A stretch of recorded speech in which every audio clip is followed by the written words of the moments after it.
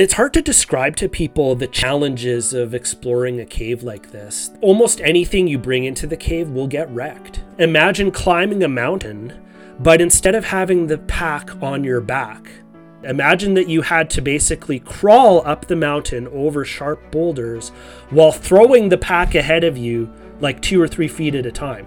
Then you crawl to it, throw it again, crawl to it, throw it again. Oh, and then now you have this sort of slimy river you have to crawl through. So you tie it to yourself and you drag it behind you.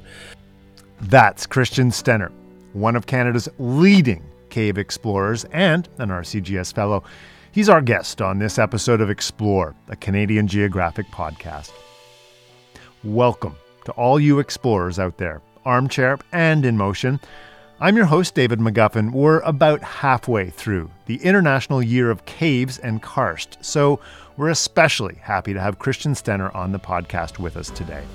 As one of Canada's top cavers, he's been part of many of the most important cave expeditions in recent years in Canada and beyond, including the exploration of Bizarro Anima in British Columbia, which he and his team proved was the deepest cave anywhere in Canada or the US. He's also done expeditions in Castleguard Caves, Canada's longest, and in active volcanoes in the US Pacific Northwest. That led him to becoming one of the first ever RCGS Trebek Initiative grantees. He'll be using those resources to explore Canada's only known active volcano, Mount Meager, in British Columbia.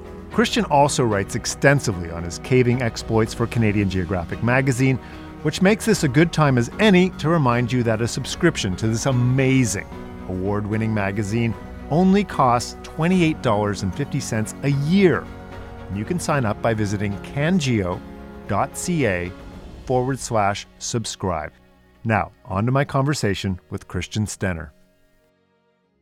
Christian Stenner, welcome to the Explore podcast. Thank you so much for having me. It's a real honor to be here on this podcast because you've had so many great guests before me. Really happy to have you on because I think, obviously you've had Jill Heinerth who's done underwater cave diving, but we haven't done a proper above ground cave diving, I guess. I don't know how you put it.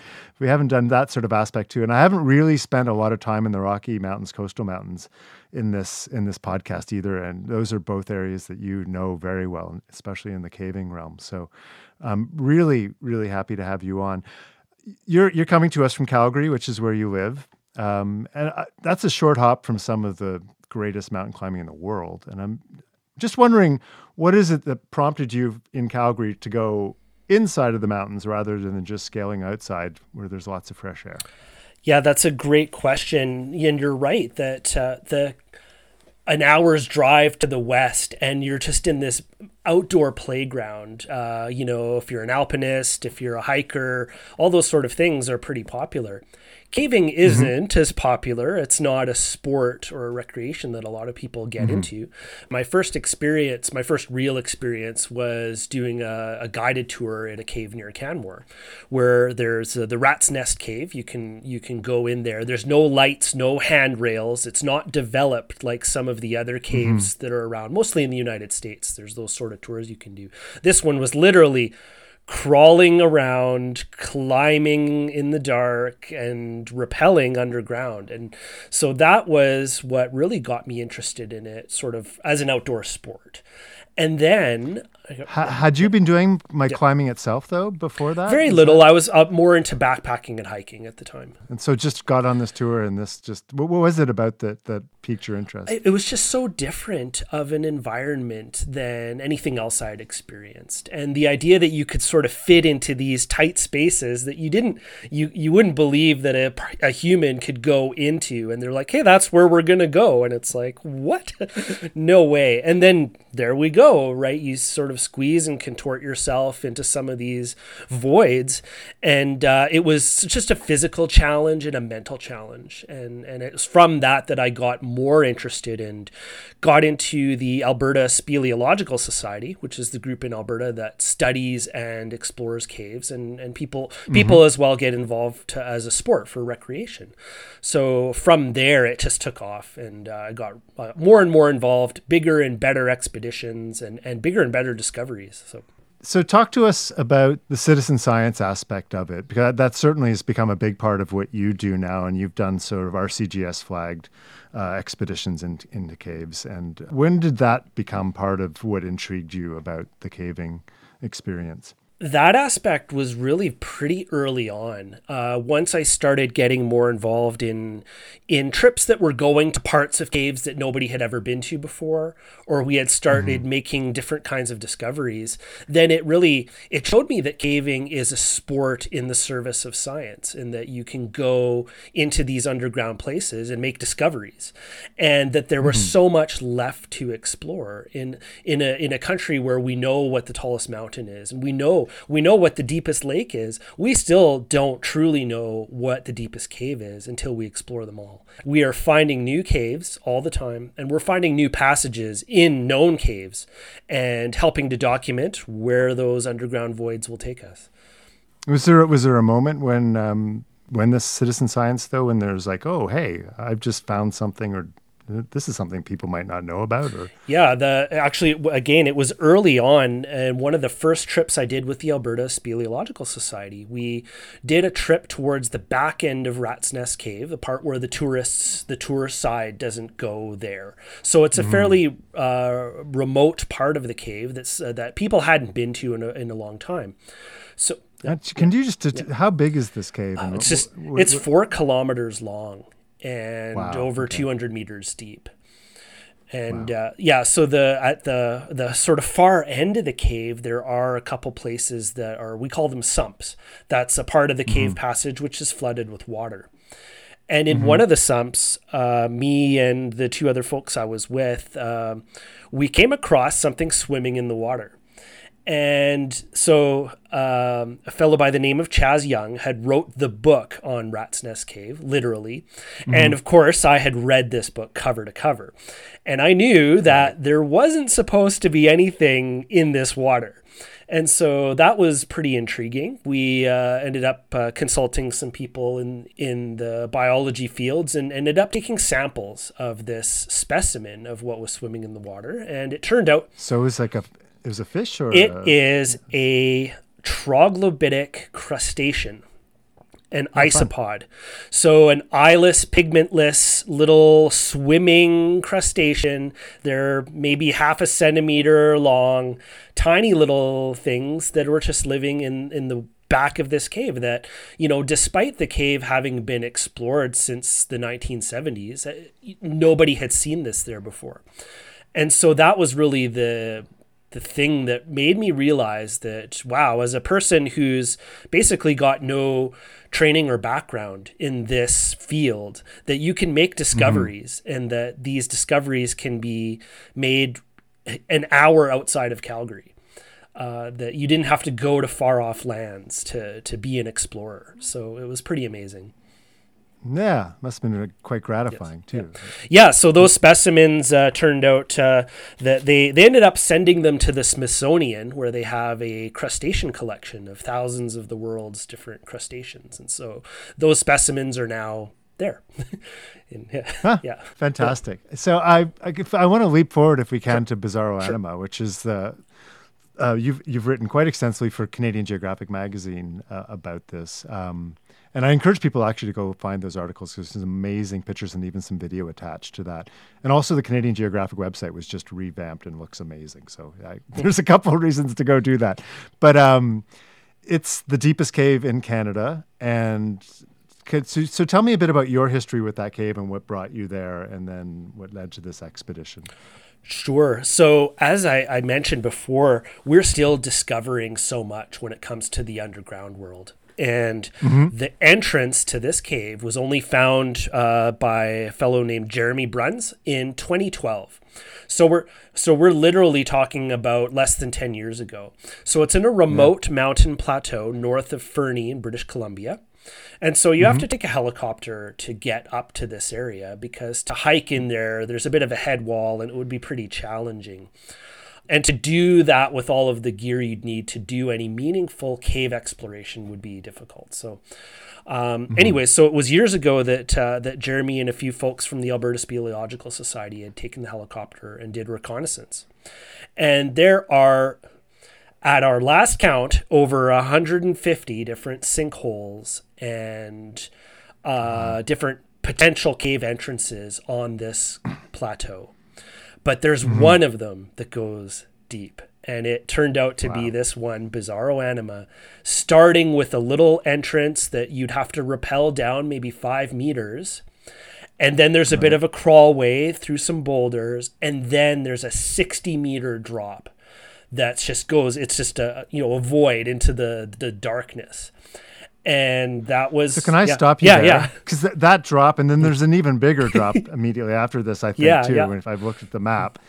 I mean, you reach this drop, and I'm sort of thinking of that scene in the Mines of Moria in The Lord of the Rings when they drop a bucket down a well and it just goes and goes and goes. Like, how do you know how far down that's going to be? How do you know? I mean, do you have 100 meters of rope? How do you even begin to, like, in the pitch dark, figure out where you're going and how to manage that? Yeah, so when you come onto a new pitch like that, a lot of the time your headlamp isn't even powerful enough to see the bottom.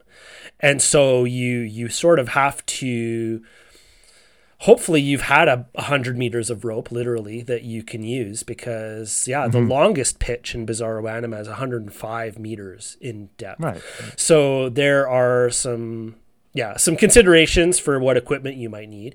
You'll have to set some anchors into the rock using bolts because a lot of the time in our caves in the Rockies, there are not good natural places to tie a rope to. You just can't do that. So you basically have to rappel down and set a knot in the end of your rope so that you don't rappel off of the tail end and fall into the blackness, right? So you have to be very mindful of where the end of the rope is in the case that it doesn't reach all the way to the bottom. Yeah. Mm-hmm. What's the diameter of this funnel you're going down? Let's say it's about a 10 meters diameter. Yeah. So there's a fair bit of space there, at least. Yeah. And what's the feeling as you're going down that for the first time into the void as you described it? Yeah, so I mean, I wasn't the first one down that particular void, but in other ones I know the feeling, and it can be scary because you just don't know what's at the bottom. You don't know if there'll be some obstacle. But it's an amazing feeling of discovery to know you're the first person to descend into this darkness. And then there's the thrill of what you might find at the bottom. Like, is it going to be a dead end? Or is there going to be kilometers of undiscovered cave that this will reach, right? By descending this, are you going to reach this new part that nobody knew was there? And that would be amazing. And basically, was the end result of this one was. Yeah, so the early expeditions found a couple of these different drops. And then it wasn't until a few years later that I got involved. I had been involved in some other projects. And, there's different teams of people who kind of work on different things. And so it was maybe 5 years ago that I went on my first expedition to Bizarro Anima. By that time, it had been explored through a series of drops to, I want to say it was over 400 meters deep by that time. Wow. Okay. And the deepest cave in Canada was over 600 meters deep at the time. So we still had a bit of a ways to go. So on that expedition, my first ever trip in Bizarro Anima, we had a couple teams of cavers, and we were going to set a new underground camp. From that, using it as a staging point to go even deeper than the limit of exploration from before. And so we set Camp 2 in the cave. I want to say it's at about 520 meters deep. That's the deepest cave camp set in any cave north of Mexico, North America. So that was it was a bit of a chore to bring all of the equipment down to set the camp. And then we had a couple different pitches that we rigged with rope beyond the camp, which brought it from third deepest in Canada to second deepest. And then we switched off with another team. So we went to explore a different part of the cave. And then the other team that sort of came after us, which included Katie Graham, who's another one of the co-leaders on the Bizarro project.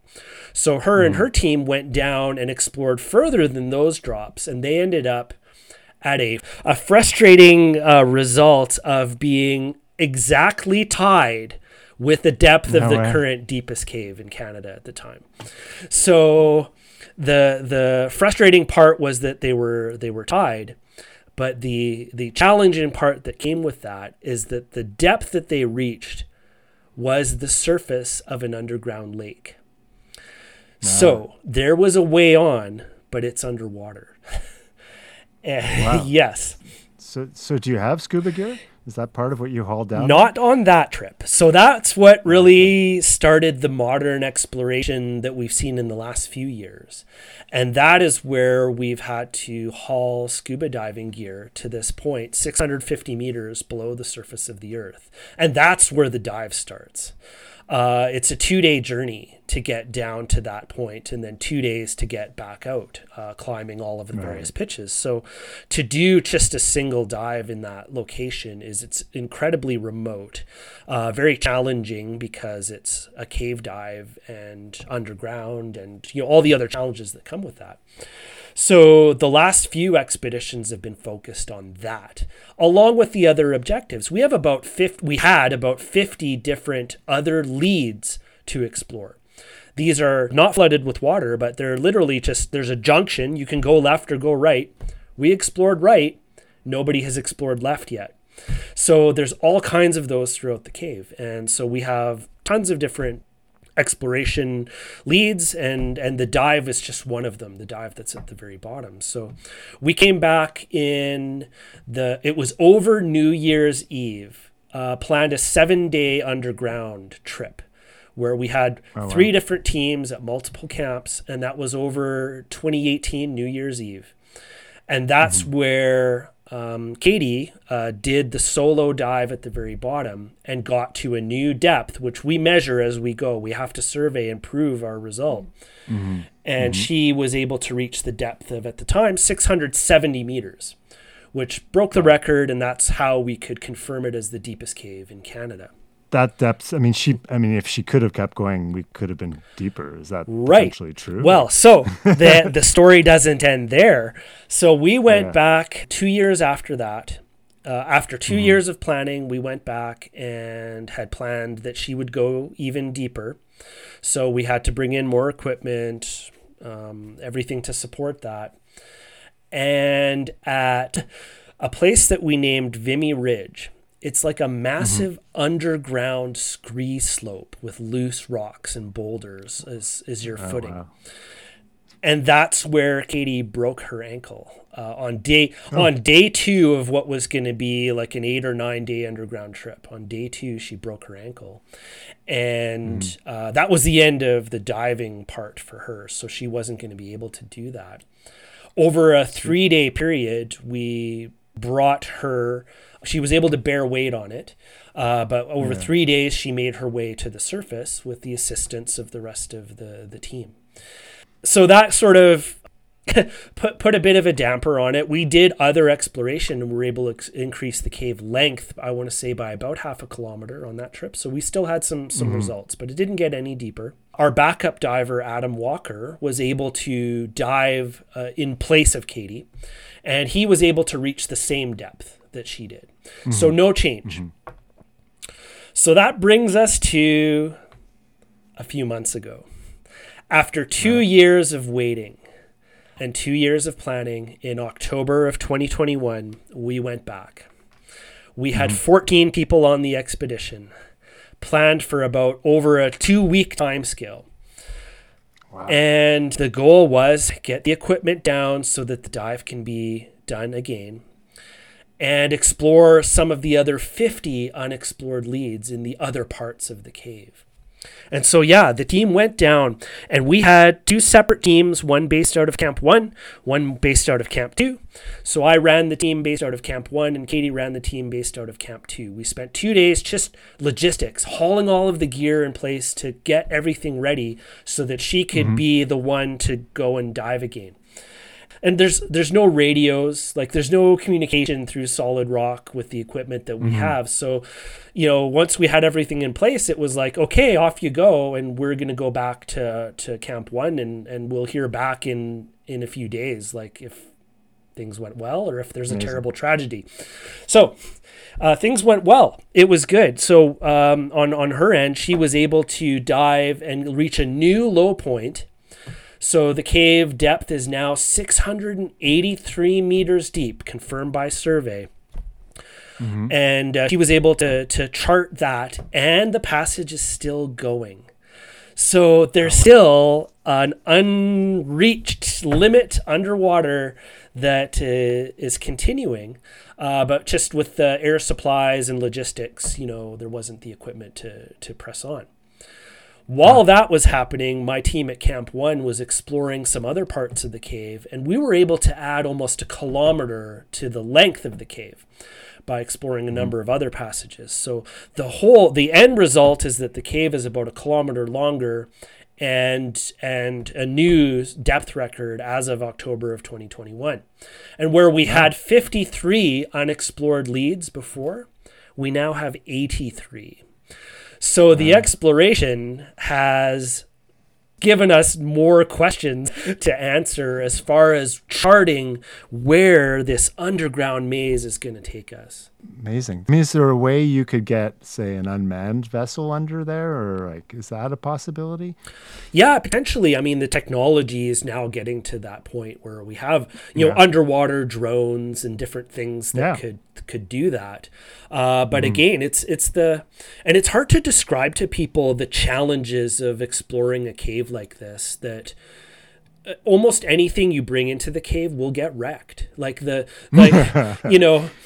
Imagine climbing a mountain, but instead of having the pack on your back and just climbing a mountain with it, imagine that you had to basically crawl up the mountain over sharp boulders while throwing the pack ahead of you like 2 or 3 feet at a time. Then you crawl to it, throw it again, crawl to it, throw it again. Oh, and then now you have this sort of slimy river you have to crawl through. So you tie it to yourself and you drag it behind you. And then you've got a 100-meter drop you have to rappel down. So you have it suspended on a tether, sort of hanging below you, dangling. And so, the amount of gear that you can bring is always a logistical problem, and getting gear that will not break under harsh conditions is another problem. So that's one of the reasons why we don't see a lot of things like drones and other technologies. They're getting better. Don't get me wrong. Yeah. But and the expense of it. Most of the exploration that's happened in Canada over the last 50 years has been funded by the caving community themselves, right? Most of the funding is basically us taking our vacation time and going and paying our way to do it. So I have a whole bunch of follow-up questions. Yeah. First of all, I'm wondering what it's like. What is your camp like when you've set up camp? Like, are there tents? Yeah. There wouldn't be tents. You don't need tents. Are there tents? No. I don't know, No. Coleman stoves? Yeah. No, camping, and every cave's going to be a little bit different because of the underground geography. Sometimes there can be a flat place to sleep, and you can just lay out an air mattress and your sleeping bag, and it's fine. In Bizarro Anima, the ground is a conglomeration of odd-shaped boulders, and there is no flat place. We have to sleep suspended above the ground in hammocks. And we'll string up hammocks in sort of a nook that you have just enough space to do that. And the few camps that we'll set are near water sources. So there'll be an underground waterfall or an underground stream that we can get water. So they're co-located with water, and they're in a place where we can at least fit 3 to 4 people. So each of the underground camps, we have 4 of them in Bizarro Anima now. Each of them only fits about 3 to 4 people at a time because they're not very spacious. And then you're just cooking dehydrated meals on a stove. You're using the water that you've retrieved from drips or streams that are nearby to the camp. Yeah. And it's about 2 degrees Celsius. So you're basically in a refrigerator living in that. You take off your wet, muddy cave suit at the end of the day, get in your sleeping bag where it's warm. And then the next day you wake up and put on your wet, muddy cave suit and go back at it. Wow. Obviously no fires per se, so there's nothing, there's no drying things at 2 degrees Celsius. No, everything, once it's wet, it more or less stays wet. And so you're basically in a damp, kind of muddy, wet environment. And in Bizarro, our camps are say 7 days long. You're just in that sort of wet, cold environment constantly. So yeah, this last expedition, we had 102 person days on the ground between the 14 people, and 75 of those were camp nights underground by the team. So I was underground 9 days straight. A couple of the others were a little bit more, and I mean, the result is just amazing to know that there's still more to discover, and even more than we knew before. And it shows you how cave exploration is something that happens on a decadal timescale. The cave discovered in 2012, 10 years later, we still have 83 unexplored leads. Like, it'll be 50 years before we may get to the end of this thing. And the example I'll compare it to is Canada's longest cave, which you mentioned. Castleguard Cave is Canada's longest. Right. Over 50 years of exploration, we are still finding new passages and new ways on. And some of these things are just never going to end. Like, it's just, that's the feeling we get. Yeah, which has got to be a huge part of the appeal for you. You're going places no one's been, like that Star Trek line, right? Boldly go where no man has been before, or whatever it is. Absolutely, and it's an amazing thing to know that you are in a place that nobody's ever been before. Your light is shining on a place that has never seen light before. It's existed for millennia in complete darkness, and that your footsteps are the first to go to a place. And the other discoveries that can come from that, which we can get into if you want, there's so much more. It's more than just knowing about our world and about the geography of the world. That just leads to all kinds of other discovery. So one of the examples I like to give is related to speleothems. And these are those beautiful cave formations, the stalactites and stalagmites. Those actually hold a paleoclimate record that can go back hundreds of thousands of years. So we can learn so much about our past climate history by examining speleothems, because they're formed over a period of millennia. And inside they have like rings, like tree rings. So you can essentially go back in time by examining speleothems and find things like fluid inclusions that can tell us about historical rainfall in different parts of our Earth's history. And one of the really amazing things that I just learned about, you had Alana Mitchell as a guest on the podcast, and so she wrote a book about the reversal of Earth's magnetic field. Yeah, terrifying. And so here's terrifying. Oh, absolutely terrifying. Yeah. But you can imagine, like, well, how can we know things like that, that happened in the past? Well, one of the things that gets trapped in speleothems over these million-year timescales that they take to form is iron inclusions. So iron, of course, being magnetic, iron inclusions in speleothems will orient themselves to the magnetic field of the planet at the time they get trapped. And then they get trapped that way.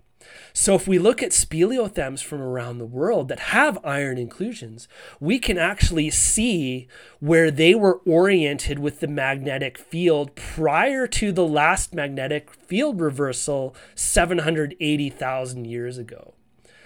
So stepping into a cave is like stepping into a time warp where you're going into an environment that is 1,000,000 years old, which is so different from the surface environment, right? A lot of Canada was covered by glaciers, which receded. Like in Western Canada, the glaciers receded, say, 8,000 years ago. So you're looking at an environment that had its genesis, the forests, the trees. Some of those only started 8,000 years ago. But in a cave, you can be in an environment that has literally been forming over 1,000,000-year timescale.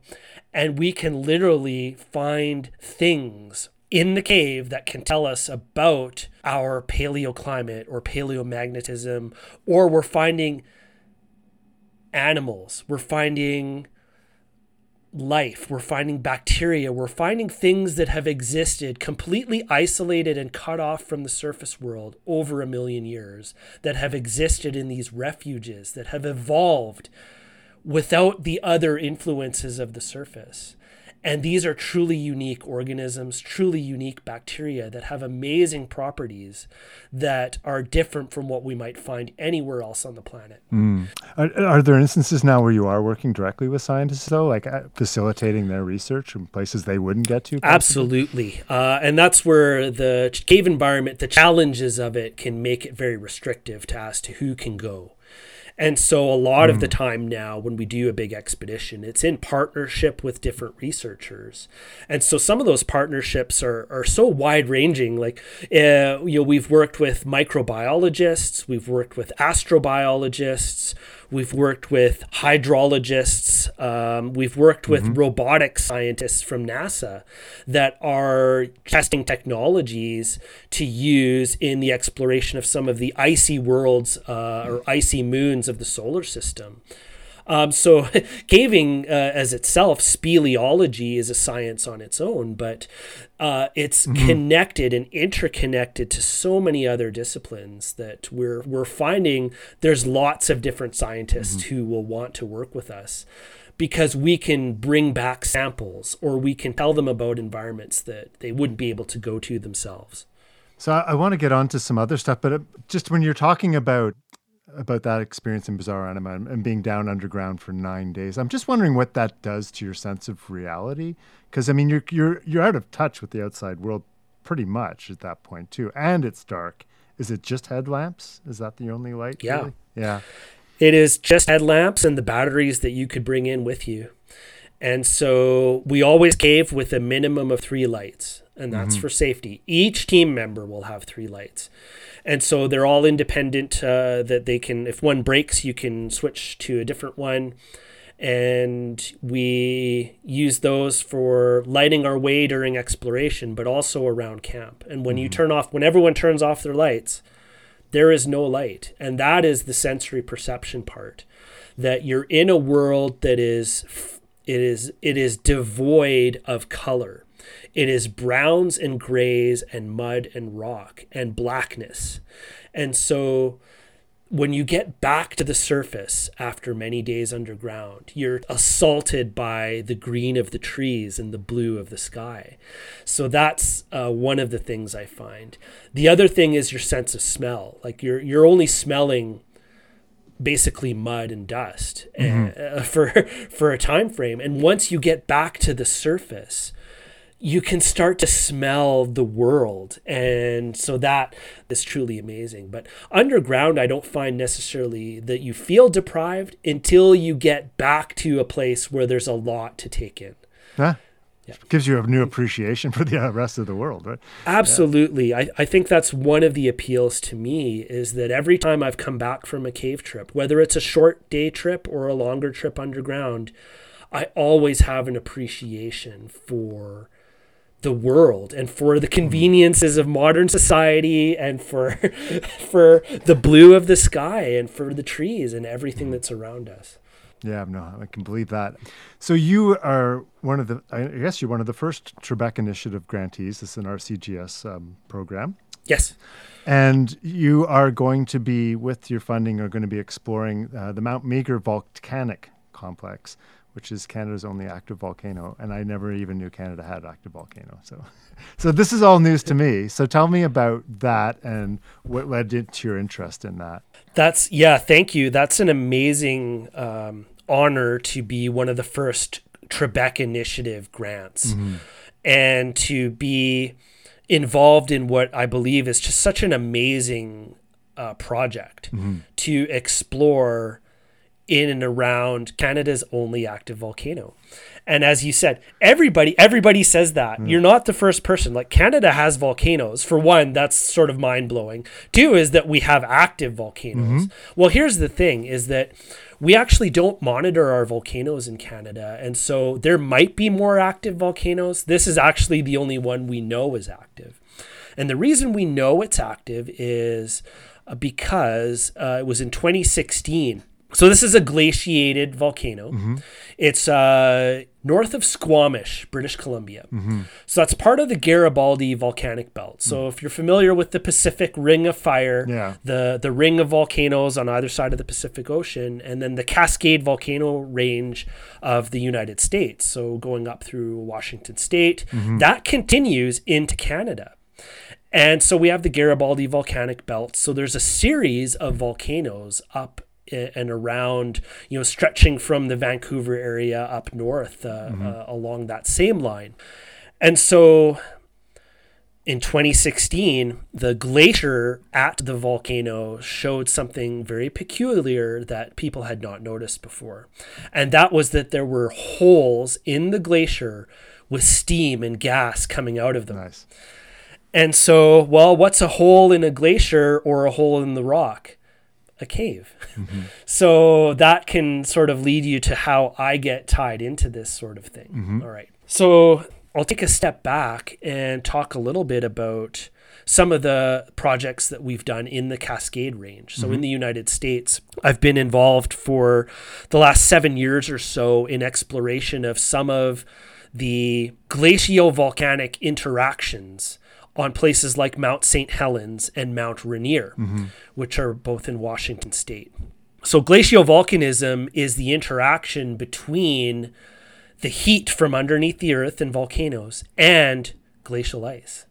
And there's only a limited amount of volcanoes around the world that are glaciated and have potential for volcano ice interactions. And so some of them are in Antarctica, some of them are in other remote parts of the world, but some of them are right here close to us. And so we have in the Cascade Range and now Mount Meager as being some of the few places in the world where these glacial-volcanic interactions has formed a cave system in the glacial ice. Amazing. And so this is such a rare thing, and sort of the academic literature's a bit dispersed, that they really didn't even have a proper name. So it was our group and myself that came up to call them glacial-volcanic caves. And there's a lot of different examples of how that can happen, but typically it's fumarolic emissions from subglacial fumaroles that cause the ice of the glacier to melt. And it melts around the fumarole and eventually forms a cave passage going to the surface. Wait, what's a fumarole? So that's basically a volcanic vent where gas and steam can be emitted from underneath the surface of the earth. And so what's happening is that this gas and steam is being emitted from underneath the glacier, and it's causing the glacier to melt. And so it melts basically a cave passage in the glacier ice. So you're going into these cave passages. There's got to be, the dangers have to be exponentially bigger because it's a volcano. And obviously that comes with a lot of noxious air. There's got to be so many other, what are the dangers you're having to overcome to go head into that space? Yeah. I wouldn't want to be too over dramatic about it, but there are dangers. The first of which is that you're going into the crater of an active volcano. Right. Okay, that's number one. Right. Two is you're going into the crater of an active volcano where you're going into an underground environment. So not only is it a volcano, it's a cave. Right. So going underground has its own challenges, right? You're cut off from the surface. There's no helicopter that can just sling you out and take you to the hospital. So you've added that on top of it. Secondly, you've got loose rock that can be part of the ground and things that can shift, as we already know from Bizarro Anima. We have the glacial ice, which is less stable than caves formed in rock. Caves formed in rock are formed over a geologic timescale. So in fact, they tend to be fairly stable. A collapse of the ceiling is a once in a 1,000-year event. Yeah. Whereas a collapse of glacial ice can be seasonal, it can be daily, it could be much quicker timescales. So we have that. And as you mentioned, the last sort of thing is volcanic heat emissions from subglacial fumaroles can also come with steam and volcanic gases, like hydrogen sulfide and carbon dioxide and sulfur dioxide. Those are all very dangerous things. Yes. Yes. So, and so where they might disperse in ambient air, when they collect underground, they can be more concentrated. Yeah. And so that's another threat that's there. So yeah, I guess there are quite a few different things that we're up against to explore this type of cave. But you have a lot of experience already heading. I mean, do you obviously feel confident based on your Mount Rainier and Mount St. Helens experiences that you know what you're doing, or is that a different environment? Those ones are a bit different environment, but also very similar. And so, yeah, from those other experiences, we've been able to get quite a fair bit of background on how to sort of do this sort of expedition safely, on what to expect underground in these types of environments. So, yeah, it's a lot of experience coupled with pre-planning and the logistical aspect of it, assembling a good team. As I mentioned with Bizarro Anima, I mean, these things are not a solo endeavor. No. There's an entire team of people that are part of that. When does this take place then, the Mount Meager, the Canada's only volcano? I want to say that again. Yeah. Active volcano. Only active volcano, only known active volcano. Yeah. So we're planning for this fall in the September timeframe. Cool. To go back, yeah. And when I say go back, we've been there to do some reconnaissance and to have some experience to know what we're up against. And that's what helped our planning for the Trebek grant. Yeah. You've been very generous with your time, and I don't want to keep you too long. My last question is, what is the most sort of stunning or memorable place you found yourself in while caving? Can you just describe that? I mean, there's a few. There's a few. I would say one of them was in British Columbia. We have a cave project that we've been involved in exploring what's currently Canada's longest marble cave. And so this cave is very interesting. It's got a lot of extremely beautiful speleothems. Which are? What's a speleothem, right? Yes, the next question. What's a speleothem? That is the term we use for cave formations. So any of those stalactites, stalagmites, or other things that are formed by basically the minerals from the cave are being redeposited underground, and they form these different shapes and different beautiful things that you can look at that you don't see anywhere on the surface typically. This cave is what I believe is the most beautifully decorated cave in Canada. There are hundreds and thousands of these different cave decorations of all different types. There's things that we call cave pearls. There are things that we call soda straws. They're like exactly what you'd think of, a straw. But think of a straw that's about 2 meters long that grows at a rate of 1 centimeter every 100 years. Wow. Yeah. And they're so incredibly delicate that if you were to just flick it with your finger, it would collapse. Oh, wow. And there are galleries of hundreds of these things hanging from the ceiling. Amazing. And so it's just such an amazing place. And so we already knew this because we've been through quite many parts of the cave. But years ago, I was on one of those trips where we were exploring a new part of the cave it was one of those leads that we had on our list. Like, last time we went right, so this time we're going to go left. Right. So we went left, and we came across what I say was probably one of the most beautiful things I've ever seen underground. And so you had to get on your hands and knees and start crawling through a passage that was kind of like a sewer tunnel, like a tube. But the thing about the tube was the floor was entirely made of crystals. Oh my God. So you could imagine what you'd believe like a quartz crystal would look like. Imagine a floor just made of quartz crystals, only they aren't quartz, they're made of calcite. but the look is very similar. And so we crawled across this floor, and they were super hard and super sharp. So we were able to crawl across it without breaking any. Of course, we tested this. We didn't just do it haphazardly, right? That has to be painful too for you. It was okay. It was okay. We were wearing wetsuits, and that provided a little bit of padding against that. But Right. a little bit further, we found what I believe was one of the only places in Canada, if not the only place that we've ever seen this. We saw a single soda straw out of hundreds in this cave. We saw a single soda straw that had the same type of crystals growing from the sides of it. So imagine a McDonald's drinking straw, but it's got little crystals growing along it like a Christmas tree, and it was the tiniest little thing, but it was so incredibly unique, and it was all alone compared to all of the other ones that didn't have this feature.